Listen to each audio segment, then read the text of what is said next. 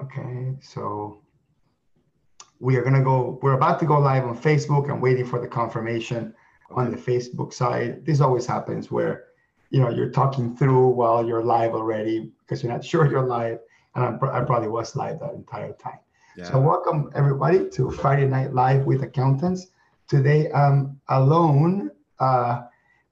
Mike decided to take a night off, which is fine. So we take a night off every month or so, once a month or so. And Andrew will be coming in later. Andrew's from Toronto, so he's watching the Raptors game. So please don't talk about the Raptors game or the score because we're taping it. Dr. Reginald Lee, our guest tonight, is taping it as well. So don't talk about the score, please.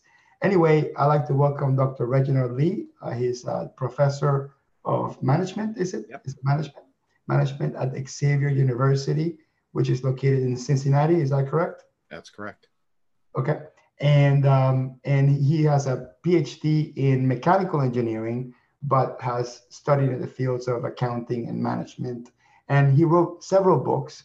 The two most recent, which are the ones that we're going to be talking about today, one is called Lies, Damn Lies, and Cost Accounting. Great title, by the way. Thank you. And that was written maybe like 5 or 6 years ago, right? Something like that. Probably 3 or 4. Three or four. Okay, so it's very recent.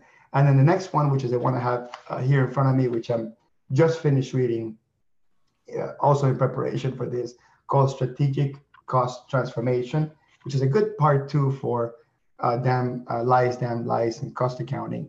And the basic premise of the two books is that accounting standards may lead us to make the wrong decisions because they only measure one dimension of the business, okay, which Dr. Lee calls it the accounting domain, and we'll discuss that. But as accountants and business consultants, we also need to look beyond the standard accounting measures, especially when it comes to cost accounting, and we'll discuss the whole perils of cost accounting, tracking costs by item, by customer, by project, by department, all that stuff. And there's an opportunity for us to consult with our clients in other areas, which is not just the accounting domain, which is called the operating cash domain. Is that what it is? Yep. Operations and cash Operating domains. You've got two operations, domains. operations and cash name. I'm working all this from memory. So, You're fine. so we'll discuss that. So, Dr. Lee, first let me ask you, why did you write Lies, Damn Lies, and Cost Accounting? So we'll start with that. And welcome Yeah, to the it's a show. really interesting story, and thank you for having me on the show. It's kind of fun, especially on a Friday night. So Lies, Damn Lies, and Cost Accounting was actually requested by the guy who created the Society of Cost Management. And so his name was Michael. And unfortunately, he's no longer with us. But Michael had gone back and read one of my early books, Explicit Cost Dynamics. And he said, "Have you updated your ideas in a while?" And I said, "No, not really." And he said, "We need to get you out there. We need to get more of this because I think that cost managing people need to see more of this." So he worked on me for probably a year or more and got the publishers and kind of did an end around and said, "Hey, will you guys give this guy a contract to write this book?" And so after the conversation, then we decided, let's go for it. And so that's how Lies, Damn Lies came about. So it was really almost like a prequel to my first two books. And it was to try to explain why is it that we need to look at things a little bit differently. And so it kind of laid out some of the fallacies of cost accounting as it relates to managing the business and understanding cash. So it wasn't necessarily a knock on cost accounting as much as it was a description of the limitations of when and how to use it. Okay, and the central theme of the book, or actually, there's multiple central themes. This book is like 145 pages and it's jam-packed with stuff. But central theme is there are some things that we call measurements that are not really measurements and they're really metrics. And there's a distinct difference between something we can measure and something we arbitrarily measure using our own sort of biases and methods and stuff like that. So you can explain the difference between measurements and metrics within the context of accounting? Yeah. So the example I often use when I'm giving a speech is this. So back when we had landlines, and some folks still had landlines, and we paid $25, and we have access to phone service for a month, let's say, right? Local phone service. So we can call as many local people as we want that month, right? But then for a long distance call, let's say it costs us 10 cents a minute. So we know that a 10-minute long distance call will cost us $1, but then I ask the question, what's a 10-minute local call cost us? And so when we take a look at trying to figure out that local call, there's no relationship between what we bought, which is access, and how we use it, which is making phone calls. And so to try to figure out that cost, we have to create a relationship between two things. And so when we create that relationship, there are really an infinite number of ways to create that relationship. So what I do, the way I distinguish it too, is metrics are something that I can measure. So when I measure money leaving an organization, such as that $1 for the long distance call, then that's the measure, right? However, when I look at metrics, a metric in my mind is something that we're trying to figure out. And so because we're trying to figure out the cost, then it's subjected to arbitrary math relationships and subjectivity. For example, when I try to figure out the cost of the call, what do I include? Well, some people may suggest that you include, let's say, 24 hours in a day to come up with a per minute rate, for example. Well, someone else may say, well, but you're not making calls for the whole 24 hours. Maybe you're just making them for 16 hours or 8 hours. So there's subjectivity that goes into it. So if I got to figure it out, there's a calculation that's involved, and that calculation itself is going to create a value on the back end that's generally a metric versus something that's measured. For example, if I've got, if I'm measuring length, and this is all, this is my engineering background. Let's forget about all the stuff that Einstein talked about, right? For the most part, we start thinking about measuring time, we start thinking about measuring distance, then those things are fairly precise. I can get a ruler, and within the accuracy of the device I'm using, I know that something's 9 inches or not, right? But if I'm calculating it, then it's subjected to the calculation approach that I create. And so because of that, there's less precision associated with what it is it's trying to represent. All right, so let's throw like a sort of a small business example out there, right? So let's say, for example, I'm running an accounting firm, and I have 3 accountants on staff, or three staff members, right? So if I could figure out the profit per accountant or per employee by simply just dividing all the numbers by 3, or I could do a proportionate, right? Maybe you doing it based on their salary. Or I could take some other piece of measurement, like figure out how many hours each person works and divide it by that. Or I could take some sort of other arbitrary numbers, like, who sells what, and maybe divide it by that. So the reality is that when it comes to measuring profits by department, by cost center, by project, the allocation method is something that we pretty much choose, right? Like you pull it out of a hat, you do it, and if you apply multiple, you will get multiple results from each one.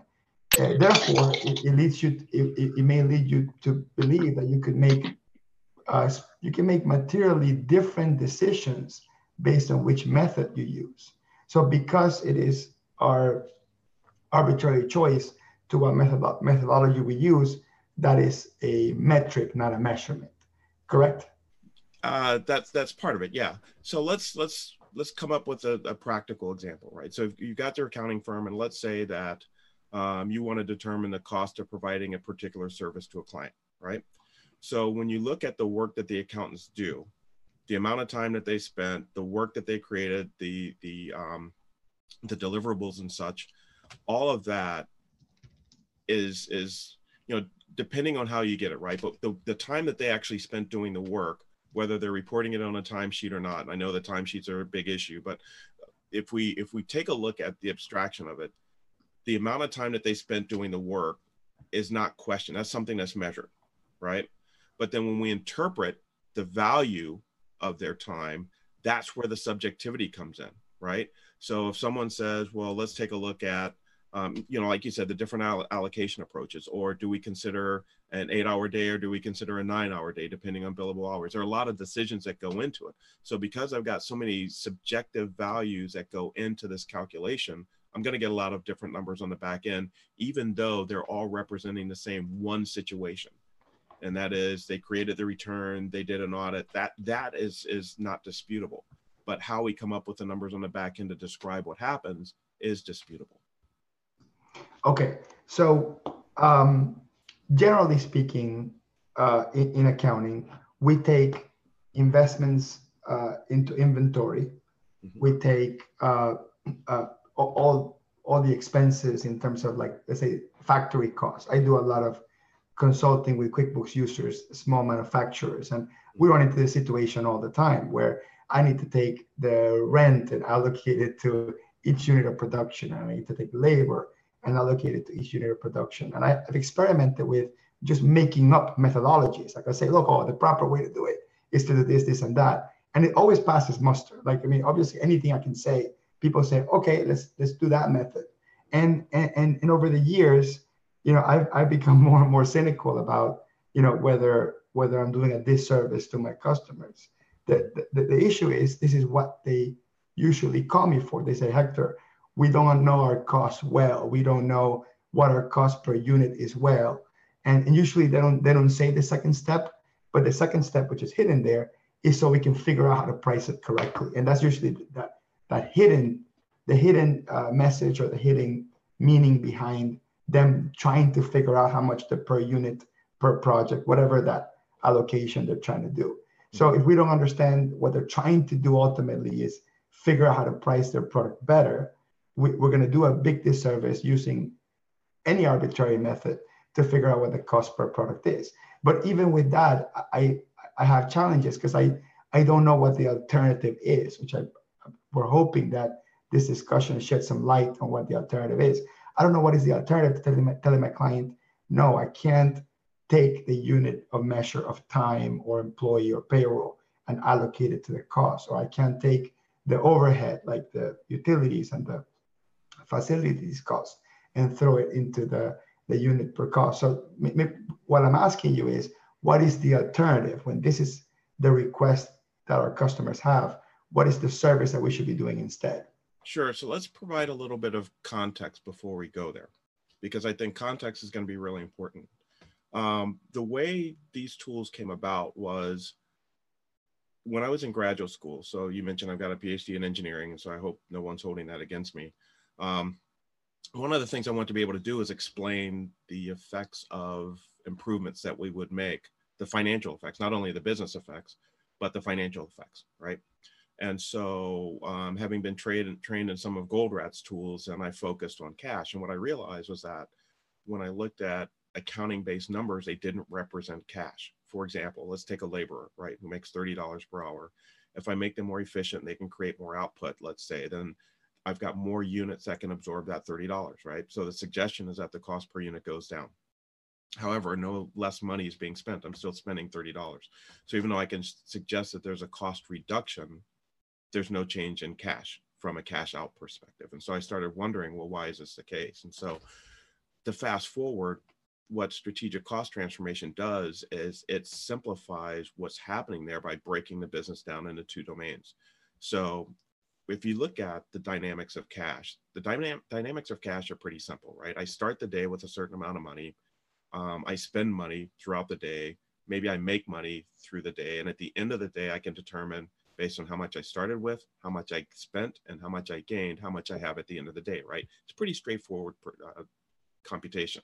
For example, I start the day with $10, I spend $5, but I make another 10. Then at the end of the day, I'm going to have $15, right? But so if I model cash that way, and if I model the organization that way, then the question becomes, so what affects cash in and cash out? And so that's where the operations and cash domain comes in. So if you take a look at organizations, they really do four things. They buy things, they consume it, they create output, and some of that output they sell. So that's the operations of the company in a nutshell, four basic steps. And so what it is that I buy affects the rate of money going out. What it is that I sell and receive affects the rate of money coming in. And so the thought there is that if you want to focus on cash, you can figure out what's happening from your cash from a business perspective without calculating the accounting numbers. So when you talk about things such as calculating per unit cost, and then you want to add, let's say, a margin to come up with your costs. I know Ron Baker's probably beating us up, and Rhonda Lynn's probably beating us up as well right now. But let's say that's the way people do it, right? Well, a lot of people do it. unfortunately. Then in that context, you got to ask the question, well, does that represent cash? And the answer is it doesn't represent cash. And so if are your clients asking you that information, assuming that profit reflects cash? If they are, then we have to go back to that fundamental assumption that profit is equal to cash, and it's not. Because if you think about accruals, which you mentioned earlier, for instance, I can sell you, let's say this Apple Pencil right here, right? I can sell this to you today for $100 and say, hey, you know what? Why don't you just pay me in July? And let's say that I spent the money to buy it, or I'm Apple and I made it back in, let's say, April. And so I spent the money in April to get it. I'm asking you to pay me in July, yet I can calculate a profit in this month. And that violates how cash flows. And so with that basic concept, we've got a violation with cash. We've got a disconnect with cash. And then when you ask things such as, what's this pencil cost? Well, if I'm Apple, and let's say I calculate the cost to be $20, that's, to your point, if I use one technique, it could be $20. If I use another technique, it could be $28. If I use a third technique, it could be $17. So the question then becomes, if I use different techniques, I'm going to come up with different costs. And if I come up with different costs that are based on subjective relationships and assumptions, then what value does that cost have to you in terms of whether you're making money or not? And so one of the things that I propose in my work is that when you get down to making decisions, managerial decisions using that information, you're going to put yourself in a position where you're not going to understand, you're divorcing yourself from what's happening from a cash and operations perspective. Because to get to that cost, I lose a significant amount of information about what happens in operations and cash. For example, if I tell you this pencil cost Apple $20 to make, what do you know about Apple as a result of that? You don't know how many people were involved. You don't know what the people made. You don't know how efficiently and productively they were. You don't know how many pencils they made. You know nothing about operations other than $20. And so if you really want to manage cash, if you want to make money, you can't live in that in the accounting information. You've got to move upstream. So the way I deal with the situation you just asked me, and Ron Baker and I were just talking about this a couple of weeks ago when we were in my hometown, is that question is almost like asking, well, where's the gas tank on a Tesla? Right? It's an electric car. It doesn't have a gas tank. And so if you're operating in the operations and cash domain to try to figure out the profitability of the unit, you can't do it, because to get there, you have to go through a transformation to get to that cost. And once you do that, you're in the accounting domain. So for you to be able to figure that information out, I mean, the technique that you use, there's another factor here that I think is really critical for people to understand. If we go back to that phone example, right, where we pay $25 and it's $25 whether we make no phone calls or an infinite number of local phone calls, right? So to calculate a cost per call, I need a relationship between what I spent and how I used it, right? The number of calls I used, the number of minutes that I consumed, I need some kind of a relationship there. But the problem is there is no relationship. And so if I need a relationship and I don't have one, what do? Well, I make it up. And so the allocation approaches that we use is making up the relationship between independent things. What you pay for that local phone service and how you use it are completely independent. And if we extrapolate that into what happens in a manufacturing environment, what you pay for your materials, you buy 10,000 pounds of steel and you pay for it. It's that price whether you use all of it or you use none. When you pay $30 for an hour of an employee, it's $30 whether they make nothing or an infinite number of parts. When you lease your space, it's that cost whether you use it or not. And so they're completely mathematically independent.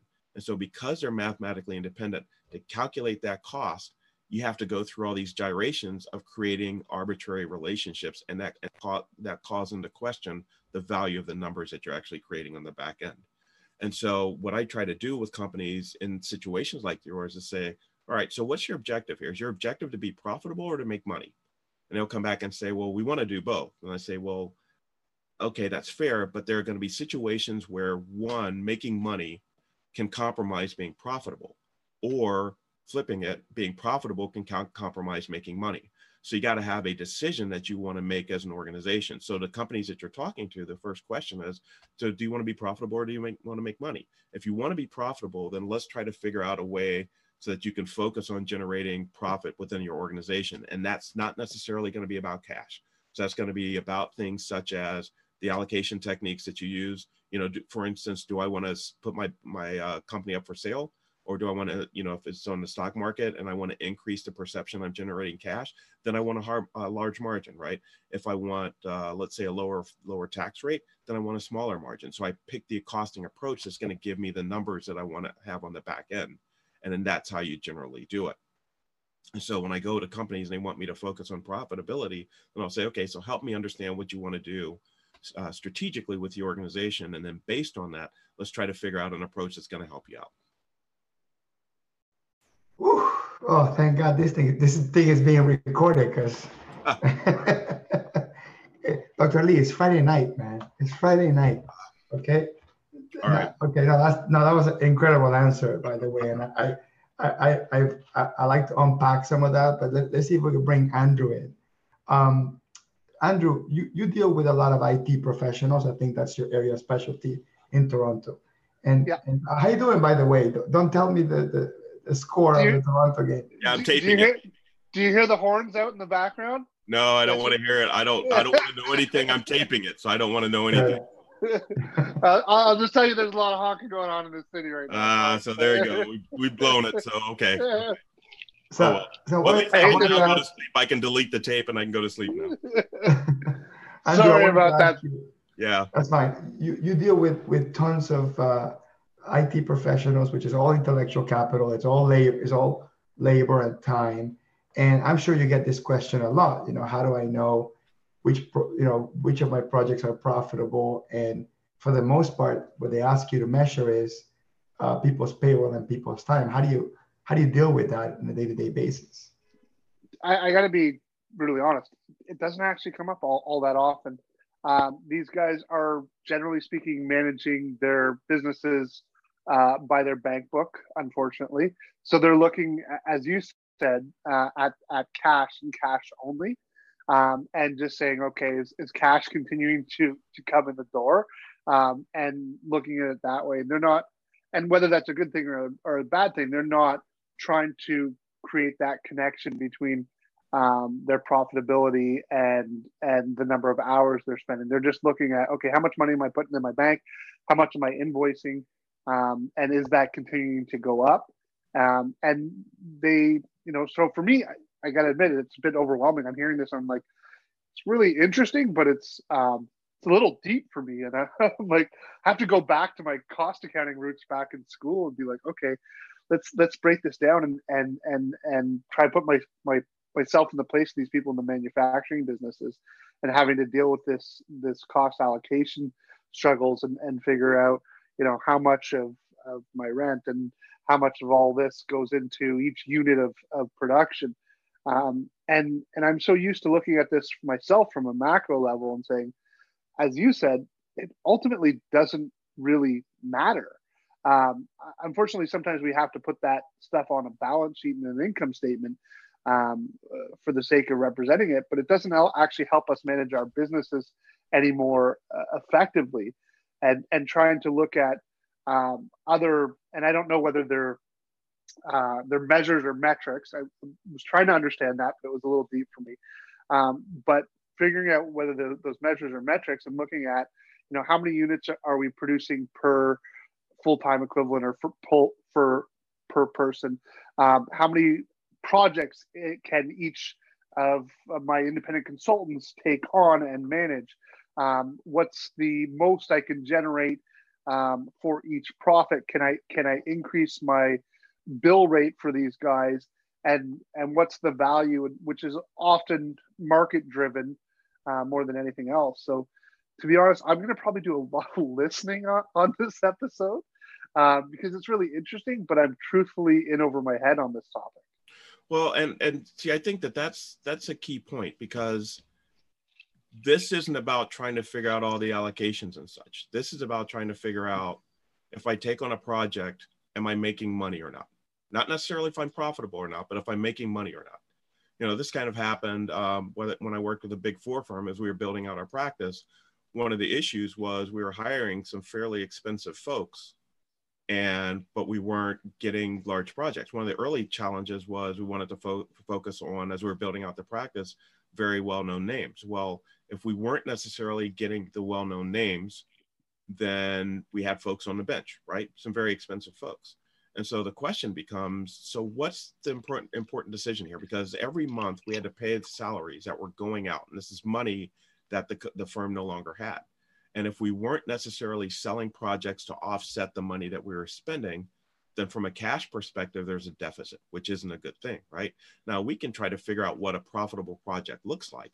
But if we sell one profitable project in a year, and again, that profit is determined by how we choose to cost it. And then you got other factors such as realization, but let's stick with the costing approach now, right? So if I sell one profitable, there's no guarantee that that's generating enough cash to pay off all the salaries that we had sitting there for a year. And well, so it doesn't, and sorry to interrupt, but doesn't it come back to just this, are you covering your variable costs? And that whole debate no, it's bigger than that. It's bigger than that, because when you start thinking about it, you have the office spaces that you have, you've got the accounting organization you've got to pay for, you've got the marketing organization you got to pay for. But those are fixed, right? You're going to have those regardless. Well, so but you still have to pay for them. You still have to pay. You still have to pay for them, right? But if you have an existing business and you can add in a new line or a new service, and by adding variable costs, then as long as you're generating more than your variable costs, yes, there should be an allocation for that. And this is where I think sometimes there's, we run into that debate of, we look at something and say it's not profitable, but if it's an add-on to an existing business and we would have had that office space and we would have had that space sitting there unutilized, isn't it still come back to just covering your variable costs? No. What that does is, what that tells you, first of all, we've got to make sure that we're consistent with what a fixed and a variable cost is, because accounting has it wrong from a cash perspective. It's backwards. So if you take direct labor, for example, yeah, direct labor from an accounting perspective varies with output, right? Yeah. But from a cash perspective, if I pay them $30 for that hour, it doesn't change based on how much output they create. The same thing with materials, right? So from an accounting perspective, something that's a variable cost is different than from a cash perspective what a variable cost is. So if we're not precise with what it is we're calling a variable and a fixed cost, and that's going to throw us off. The second thing is, where a lot of firms go wrong is, if you're only focused on covering your variable cost, where do you get the information in terms of how much of the fixed cost you need to pay for? And if you don't know what that number is, then you don't know. See, it's not just about covering your variable costs, it's covering your variable costs and being able to kick back enough to cover your fixed costs. So the president of Fidelity Capital had it right. He said what it really is about kicking back to the kitty. And the kicking back to the kitty, it's all that you've got to understand what the basis of that fixed cost is from a cash perspective. So you know how much cash you need to generate to pay not only for the project or for the new line or whatever it is, but also for all the other costs in the organization. And if you're not factoring that in, there's no guarantee that you're generating enough cash to be able to pay it off. Right. So I guess a lot of this, as you said, comes down to how clearly you can actually define what your variable costs are and this allocation then of what your it's not about that at all. In fact, when you use the term allocation, you're quite squarely in the accounting domain. And okay. Or in the accounting domain, you're away from cash. You're not dealing with cash anymore. I guess the idea is trying to figure out what the actual cost would be if this product or project was running completely independent of itself. So that, I guess, costs tell you? So let's say that you've got a project and we calculate the cost of $100,000. Does that mean we're spending $100,000 in cash to do it? Or would we save $100,000 if we didn't do it? I guess that depends on the project. And I guess that's what you have to define. Okay, so let's take a general, any kind of a project, right? So under what circumstances would a project where I'm spending $100,000, would money actually leave the organization? Give me an example. Let's say just a simple project with a bunch of consultants, and I'm going to hire, a senior guy at $100,000 a year to do some consulting work for me. Okay. So I got $100,000 in labor. $100,000 leaves the organization, but the people that you hire within the organization, that cost doesn't change, right? Correct. If you've got your own employees, that doesn't necessarily change, right? So in that particular situation, what you're looking at is trying to understand, all right, so when I do this project, because let's take a look at a construction project, right? Where what I want to do is maybe cost what that project is. And so I'm going to have maybe subcontracted labor where there's cash out when I pay them. then I'm going to have my own employees where there's no additional cash out if they work the project, right? But there's going to be a labor cost or labor cost lines associated with both. And so what we need to understand is under what circumstances is money leaving the organization, and in what circumstances money not leaving the organization. If it's my own people, then money's not leaving the organization. And so what that ends up doing is if I don't necessarily understand this effectively, then I'll do things such as, well, I don't want to apply any more of my people's time because the cost is going to go up. Well, the accounting cost is going to go up because you're consuming more of their labor, but the cash cost isn't going to change because you're still paying them their salaries. You see what I'm saying? And so it's assuming they have capacity to work on the project, and we're sitting there underutilized. Right, right. And so in that context, then what we generally don't do is we don't understand the difference between cash and non-cash costs. And because we don't necessarily understand the difference, and then we lump them together, we assume that they're all the same. And so that's why I think it's important, because from a profitability perspective, let's say I've got that $100,000, but let's say I have $200,000 of my own labor force, right? The value of their labor that's consumed is $200,000. I may think that the cost of that project is $300,000. And so therefore I may have to sell it for $400,000. Well, in reality, from a cash perspective, I just pay that one guy $100,000. So anything above, this is your variable cost argument, anything above that $100,000 is going to come back and pay for not only those consultants, but hopefully kick back to the kitty for some of the other costs of the organization. And so what that does, that gives us some flexibility from a pricing perspective, right? Because now I'm thinking, well, if someone offers me, $200,000 for this, I'm going to say, well, no, I'm going to lose money. Well, you're not going to lose money because the only money you're spending is that $100,000 for that guy to come in. Yeah. And that's what I sort of meant by that variable cost, but I guess I wasn't really explaining it well. But the additional outlay of money, as you're saying, putting it in a cash terms, the additional outlay that you would have to put up to be able to provide that service, as long as you're generating more than that, technically you should be providing that service.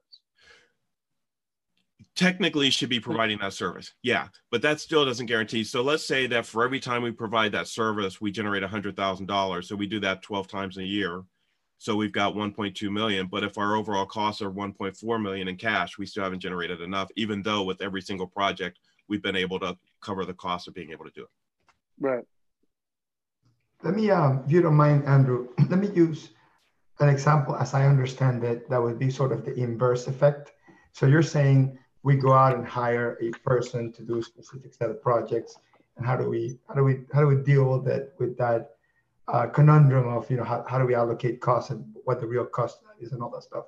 What if we go the other way? What if we take the advice from most of the experts in the field that tell us fire your unprofitable customers? Right? We hear that all the time, right? People tell us, well, you have to figure out which are your A customers, your B customers, your C customers, and get rid of all the C customers from a profitability perspective, and that's a great move. Now, the challenge with that is that's also making the assumption, as I understand it, Dr. Lee, you jump in any second now, that's making the assumption that you're getting rid of the fat of that customer, but you're also reducing all the fixed costs to stay within this team associated that proportionally reduce the cost, the real cash cost of getting rid of this customer. But the reality is that's not really what happens. Is you get rid of your quote unquote unprofitable customer and you still have all your same fixed costs. So what ends up happening is overall, you basically take a cash, you take a cash flow problem, right? And most of the smaller bookkeepers, solopreneurs, solo practitioners, they're very adverse to this whole concept of getting rid of unprofitable customers because they have it right. They say, look, this is going to hurt my profit or my cash flow immediately, and therefore it's just senseless for me to just get rid of my quote unquote unprofitable customers. This is the fallacy of the cost accounting calculations to figure out the profitability per customer.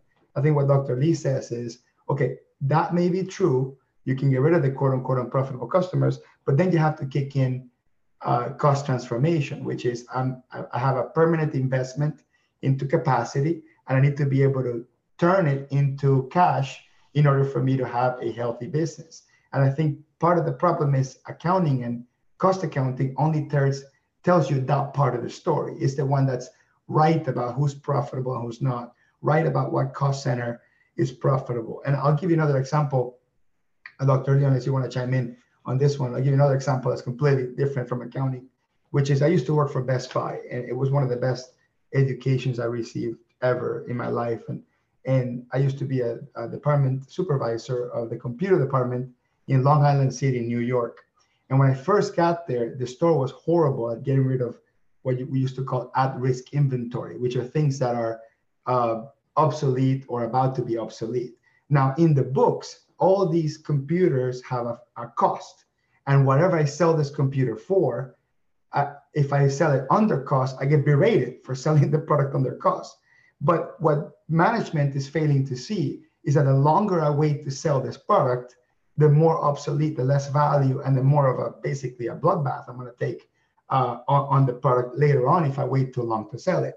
On top of that, it's taking capacity, it's taking shelf space, it's taking capital for me to get new models and new product in, stuff that's higher margin, iPads, iPods, whatever they had at the time when I used to work there 16 years ago.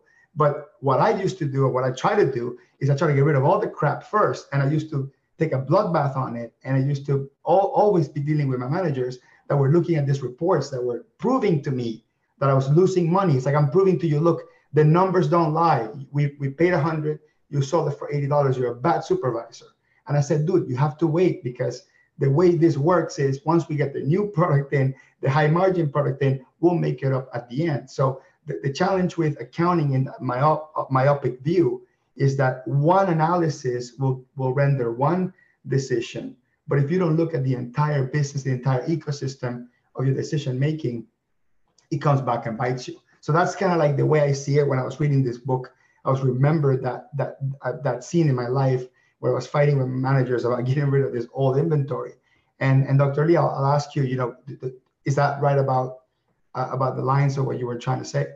Yeah, that's actually correct in both examples, right? So when we start dealing with either profitable or unprofitable customers, products, et cetera, we got to understand what profit represents, right? When I calculate a cost, I propose that the calculated cost is it's a representation of the value of the resources that you consume. So if Apple's making this pencil, that $20 represents the value of the materials, the labor, machine time, all that stuff that goes into it with some overhead applied to it, right?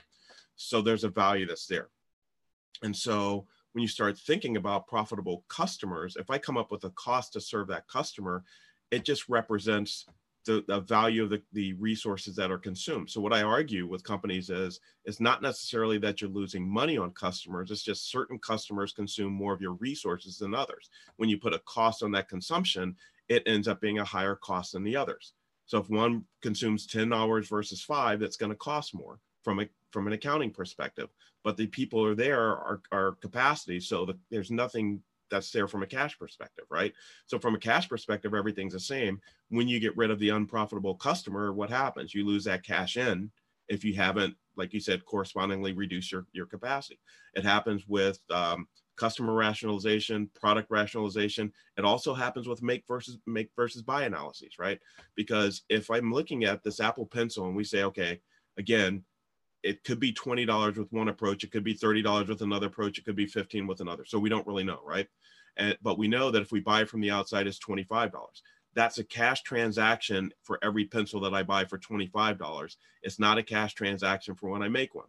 So now I'm comparing apples and oranges. I'm comparing cash to value. And so with make versus buy, you say, well, you know what? It's cheaper for me to buy from the outside, so I'll just buy it from the outside and maybe I can make something else internally. So your same resources are still there, you're still paying for them, and now you're paying the outside more money to be able to provide you with product. So I see a lot of times when companies actually increase their costs by doing these types of activities. And then when you mentioned your Best Buy work, I ran into that a lot with retail, with not really understanding, especially when you have certain metrics like GMROI, where they're saying, you know what, we've got to make sure that we keep our gross margins that's there. And it's probably driving some of the conversations that you have, right? But the issue is, once I come in with replacement products, I'm never going to get that gross margin. It's just not going to be there, right? Once I have the replacements there, people weren't buying it when we had it. And now we've got 2 or 3 generations beyond that price. We're not going to be able to get it. So either we sell it for what we can sell it for, we write it off. But you know, to assume that we're going to just keep it on the shelf and somehow somebody's going to magically buy it at its full price or something close to full price and we got better products out there is not necessarily a strong business decision.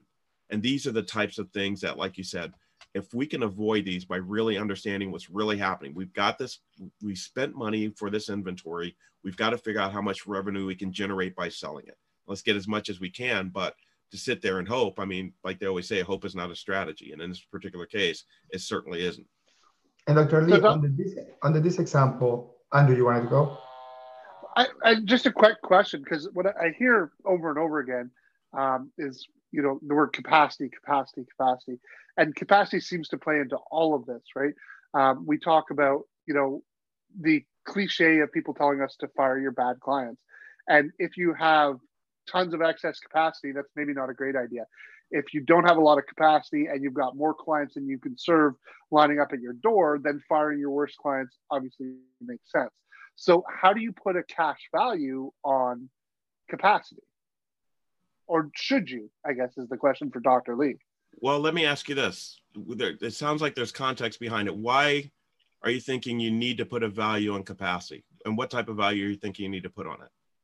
Well, I guess because I hear you talking about trying to measure things by cash. You know, how much cash is going to be going out for this project, how much cash is going to be coming in, and I wonder. So the immeasurable thing that we have, or well, it is potentially measurable, is capacity, right? Mm-hmm. So if you've got a decision whether you should, let's say, add a new line of service, and you're saying, well, I'm going to have to hire this one. If we go back to that project we have with the construction, where you're going to hire one full-time person to do that, but you've got the ability to pull people over from another project, and you're going to pay him $100,000.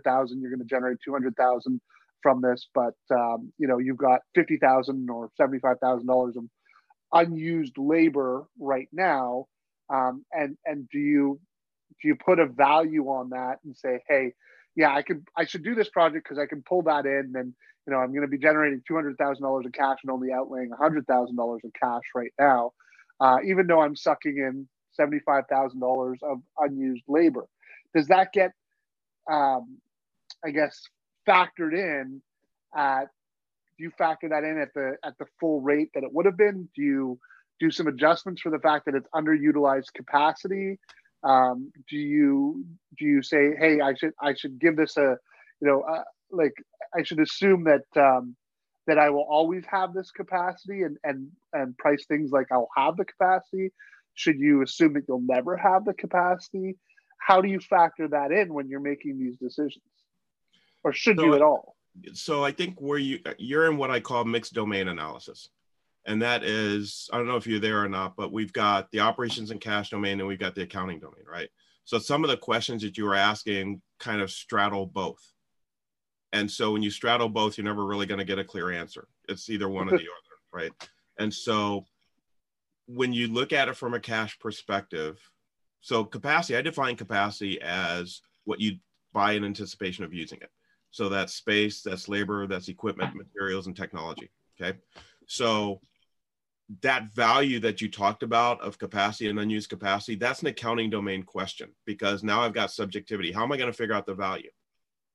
You know, for example, another example that I give when I'm giving a talk is, let's say you buy 10 pounds of flour for $10, right?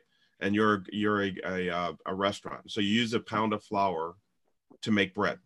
So that pound of flour, you say, has a value of $1, right? But then what happens if after I use that 1 pound, I dump the rest of the bag? Is that 1 pound now worth $10? Or what happens if I use 2 pounds and dump the rest? So now the value of that 1 pound can change, right? There's subjectivity. So that's where you start getting into accounting domain stuff. What I know from a cash perspective is that I spent $10. I bought 10 pounds. I used 1. I've got 9 left. So the question is, how can I use that 9 to generate revenue? And so when I start looking at capacity and capacity analyses for companies, it's not necessarily about, you know, during that time, it would be, you know, $50,000, $70,000 in unused capacity. Some of the metrics that were used in the analysis, cash analysis, one of the key ones is what's called business cash requirements. And so that takes a look at cash out over time. And that starts generating that whole, this is how much money we're spending and this is how much money we're going to have to offset. So if I've got a project that's coming up and I know that I'm going to be paying these salaries, and the question becomes, all right, so I've got an opportunity to offset these salaries by taking on this project. Do I want to do it or not? If I don't do it, then understand that I still have to pay money for these salaries and nothing's coming in to offset it. So somewhere along the line between now and the end of the year, if I haven't made cash in the earlier part of the year, I'm going to have to generate the cash that I missed by taking this project. You see what I'm saying? So the objective here with the operations and cash domain is to make it very, very clear. This is what you're spending. This is what you're generating. This is what you bought. This is how you use it. This is how this is creating value for the organization in terms of sales. And if I can do all that, if I can see all that, then it becomes really clear.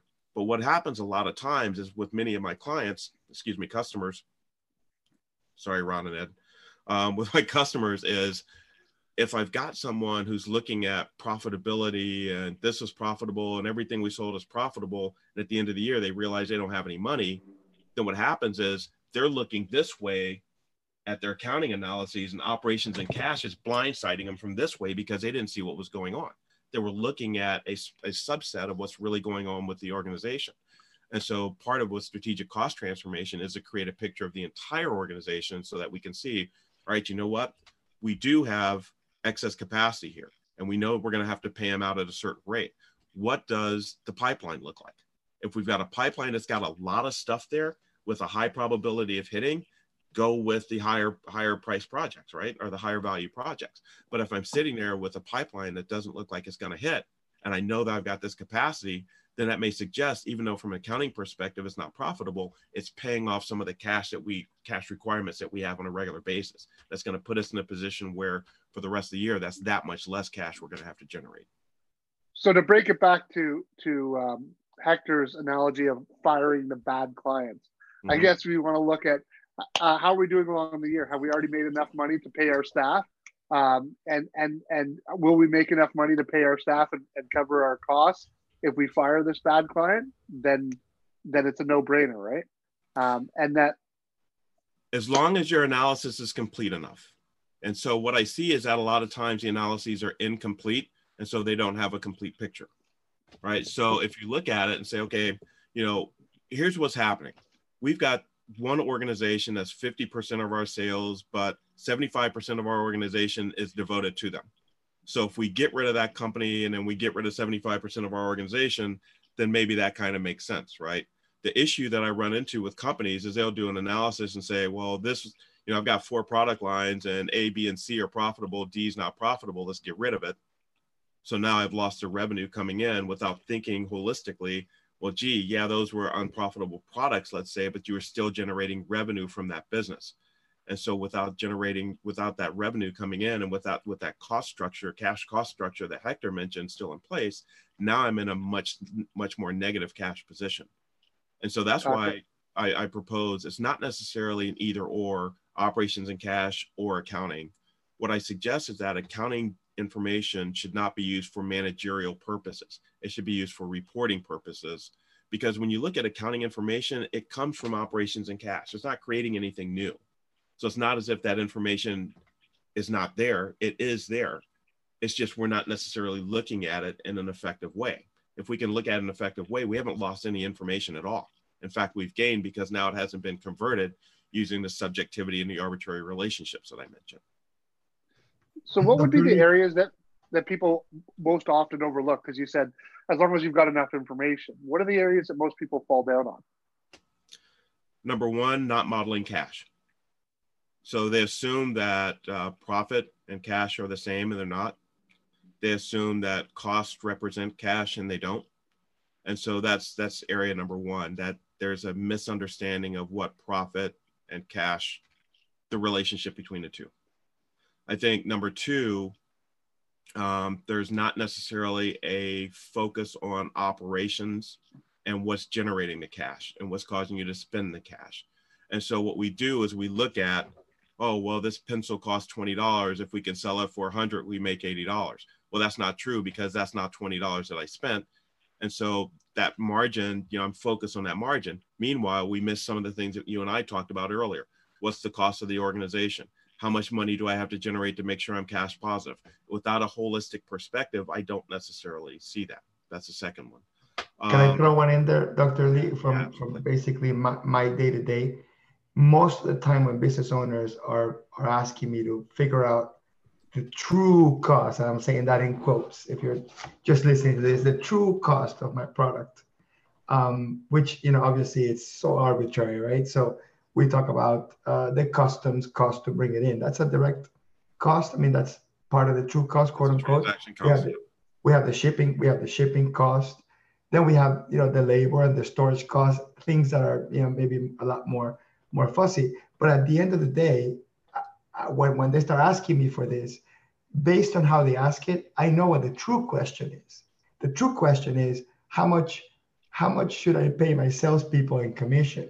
And it's so funny that what business owners are not obsessed with the true cost of their product. They really are not. They make it sound like they are, when they come and they ask for these questions, but they're not. What they're really obsessed with is getting great customer experiences, making money on the sales, and paying their employees fairly so they don't lose them. That's really all that it is.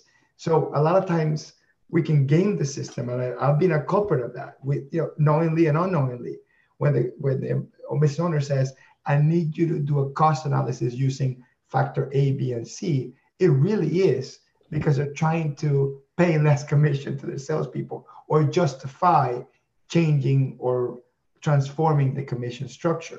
So I think that's one of the things that I wanted to throw in there is using arbitrary measurements as an excuse or support to make a decision that is just wrong, period.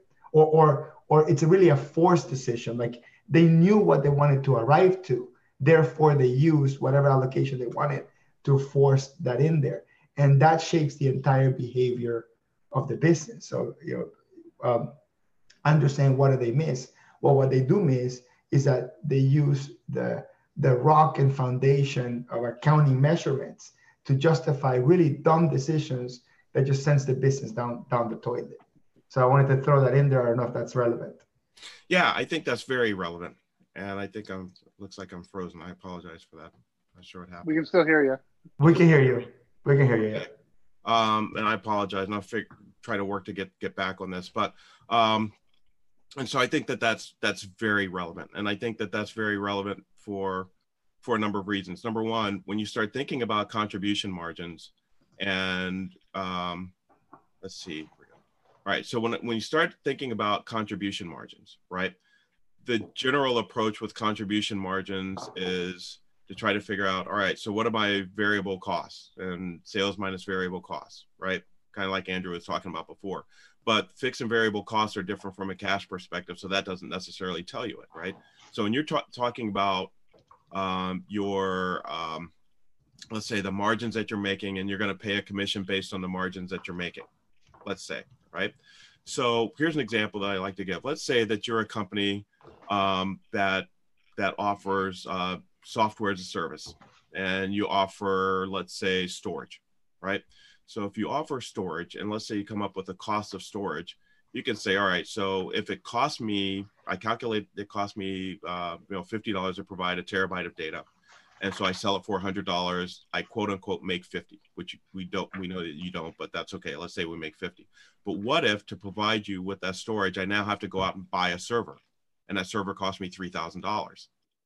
How does that factor into the commission, right? So if I don't look at, this is to Andrew's point, if I don't look at this thing holistically and say, for me to be able to get this business, what money do I have to spend?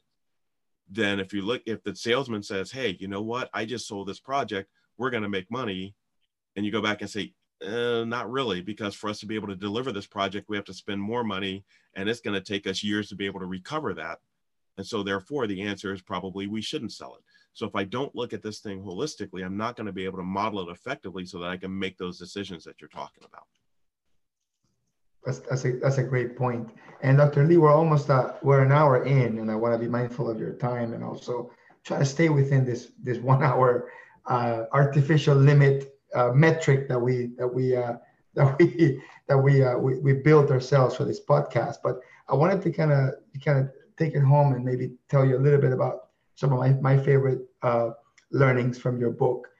Chapter 14 and chapter 15 are my two favorites that talk about the process of doing business cash modeling and metrics versus measurements. Mm-hmm. And in there, you basically give us a tool that is, I don't want to call it an alternative to financial statements, but it's something that we can use in conjunction with financial statements, which is building what you call the BCR, the business cash requirements. So do you want me to summarize it, or would you like to?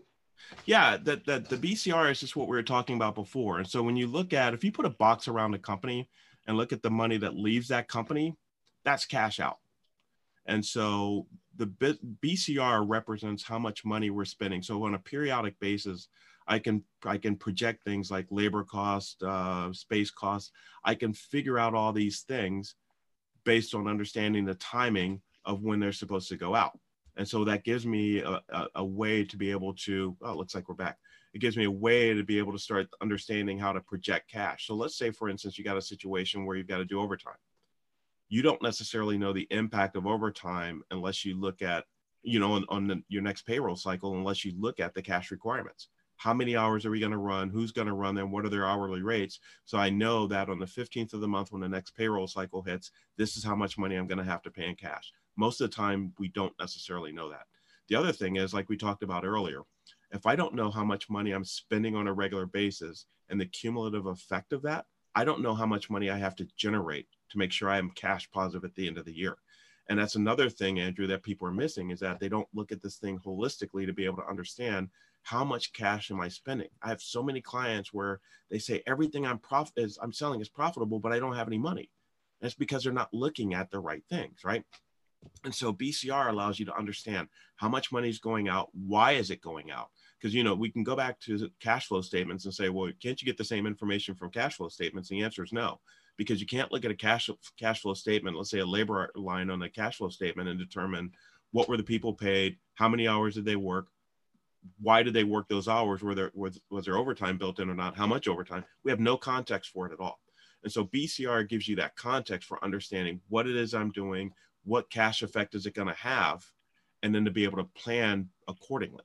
So I think it's a really powerful tool to help people understand, what, we're spending at this rate. Are we generating cash at a rate to offset it? And if not, then we need to start thinking about things such as reducing our BCR or increasing the amount of cash that we're bringing in to offset the BCR. And in the BCR, something worth mentioning is basically you're gonna break down. Imagine if you were doing a profit and loss and taking all your expenditures, and obviously take cost of goods sold out of the equation completely when it comes to inventory anyway. But the direct project costs, of course, those are part of your cash costs. But you break down your costs into three buckets. One is taxes, fees, and royalties, which I see as uncontrollables. These are the things that we have to pay: regulation, contractual agreements, things that you just have to pay. You can't, and some of these are variable and some of these are fixed. I mean, they could be various of them. Then the second bucket is transactions, and these are all the sort of operating admin expenses that you make based on decisions you made with your business, such as paying loans of money that you borrowed, paying to fix something in the office, something just sort of casual, not something planned. And the third and the biggest bucket is capacity. And what I love about this is the context of this is when you think about running your business, every expenditure you make that's not a tax fee and royalty or a transaction is investment into your capacity. Mm-hmm. And I think that in your mind, if you look at your rent and your equipment, and well, I would say the cost of the equipment that you use for your jobs, right, and your employees, that's all investment into capacity. And the purpose of running a business is transforming your investment of capacity into cash. That's it. That's all it is. And I think that in accrual financial statements, we lose all that because we're just looking at the historical performance of a business based on a reporting system really designed for people to make financial investment decisions, not operating decisions, which is what you call the business domain management. So I love, like, this is the one thing that I said, look, I could take this to a customer and do this immediately, because all I have to do is figure out which of the expenditures fit in this category and just do a historical analysis. But then when I'm consulting with my clients is to say, okay, let me help you make the decision, whatever it is, expanding, contracting, adding a new employee, whatever happens to be. So if we take this historical information of your financial statements, transform into these three buckets, and then we can project these out to 6 months, 10 months, 12 months, whatever. Now I know exactly how much cash I need to generate to keep my head afloat. And then based on that, that's the number I need to figure out how many projects I need to take in, how many clients, how much sales, and how to price my services. So it just completely transforms the way you look at traditional cost plus pricing, where, hey, my employee cost me $25 an hour. Ergo, if I charge $75 per hour for this employee, I'm profitable. And that's just wrong. It's a fallacy. So when you look at it in terms of transforming your cash outlay of capacity into cash inputs, that's really, I think that's what I got from this. This is the transformation process.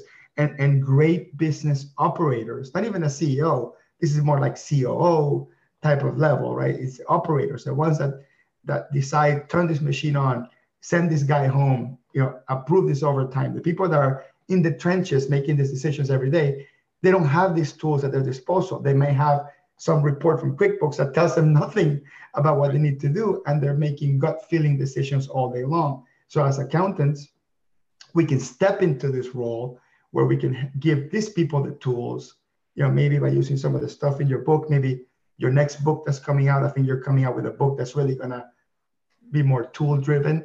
And that's what I take from this. And this is why I recommend people read this book, because it will change the way you look at the real usefulness of financial statements, not as an accountant, but as a business advisor, I think that's a great summary, because, when I hear companies, let's say that you've got, an automated 5-axis CNC machine versus, a milling machine, right? And someone will say, well, it's too expensive to run this job on the 5-axis. We got to do manual. And you're just sitting there thinking, it's sitting there. Nobody's using it.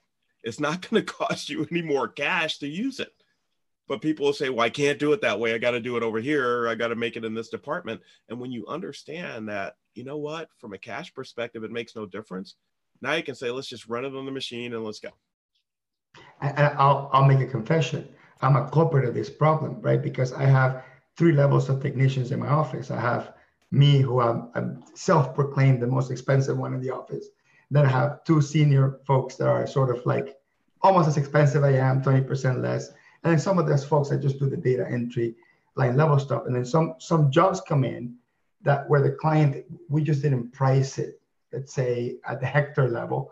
And I would just completely refuse to touch it, talk to the client, because the cost of me doing it is just way too high. And sometimes I fail to think that when I'm just sitting there relaxing, kicking tires, I could be doing these jobs and open capacity for my other employees to do other things. But there might be some other factors playing into that role, more psychological and more about how I think about myself and how partners think about themselves in accounting practices. But I think we run into the situations all the time as well.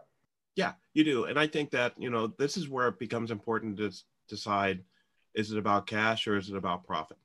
Because if you want to determine the profit of the job, then of course, putting your time on it is not necessarily going to be a good thing.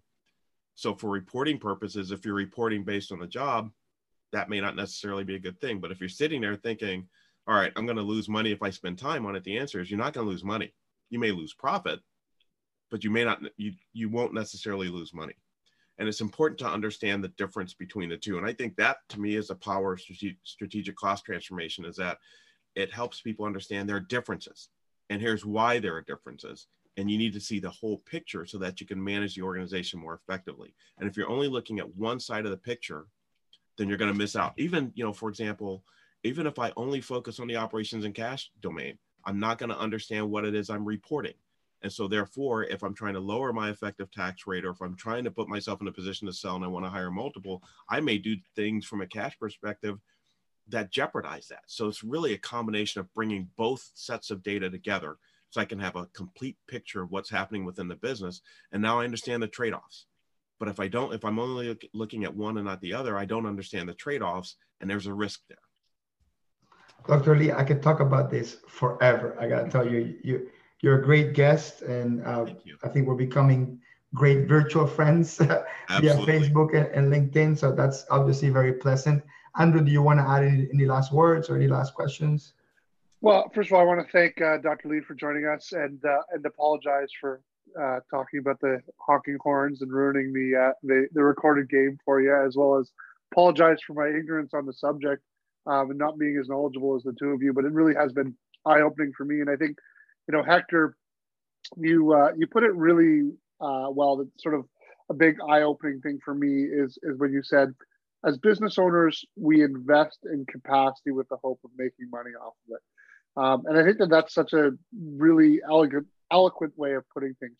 And it's not one that I've sort of thought of, but that's what we do, right? We invest in capacity, whether that's people, a building, technology, processes, whatever it is. We're investing in capacity with the hope of being able to generate cash with that capacity down the road. And I think that's the big takeaway for me, as well as the number two takeaway is I got to go read Reggie's books and get schooled and better understand this concept. And it sounds really interesting, this alternative to the cash flow statement that brings in these three ideas. So you'll put the link up, I'm sure, right, Hector, into the link is up. Yeah, the link is up on Facebook. Yeah, I think the best place to buy the books, if you guys want, go to my website because I've got probably the best prices for them, and I've got inventory of them. Amazon is really kind of strange. They've been, there have been times when I've quoted 6-8 week lead times. It's kind of crazy. So either my site or I sell them for 25. I think Amazon's 36, and I think the publisher is 35. So either Business Expert Press, which is the publisher, or come to my site at bdrco.org. And repeat that. What is it? So my company is Business Dynamics and Research. So it's B as in boy, D as in David, RCO.org. And then if you go to the shopping link, there should be a shopping link. Then I sell the books there for $25. That includes shipping. I'll put the link up. I'll put the link up in Facebook. Right. Okay. Awesome. And Dr. Lee, you're working on another book. There's another book coming. I am. It's a little bit different than what you had suggested. This is kind of an interesting book when you start thinking about companies that make investment decisions. So whether it's IT, whether it's Lean Six Sigma, the question is, you want the project to be profitable, but the question is, what's profitability mean?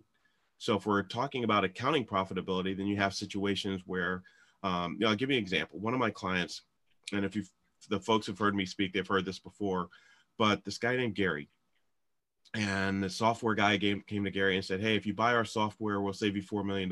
And Gary said, how? Better information, faster information. And he said, I get it, but how?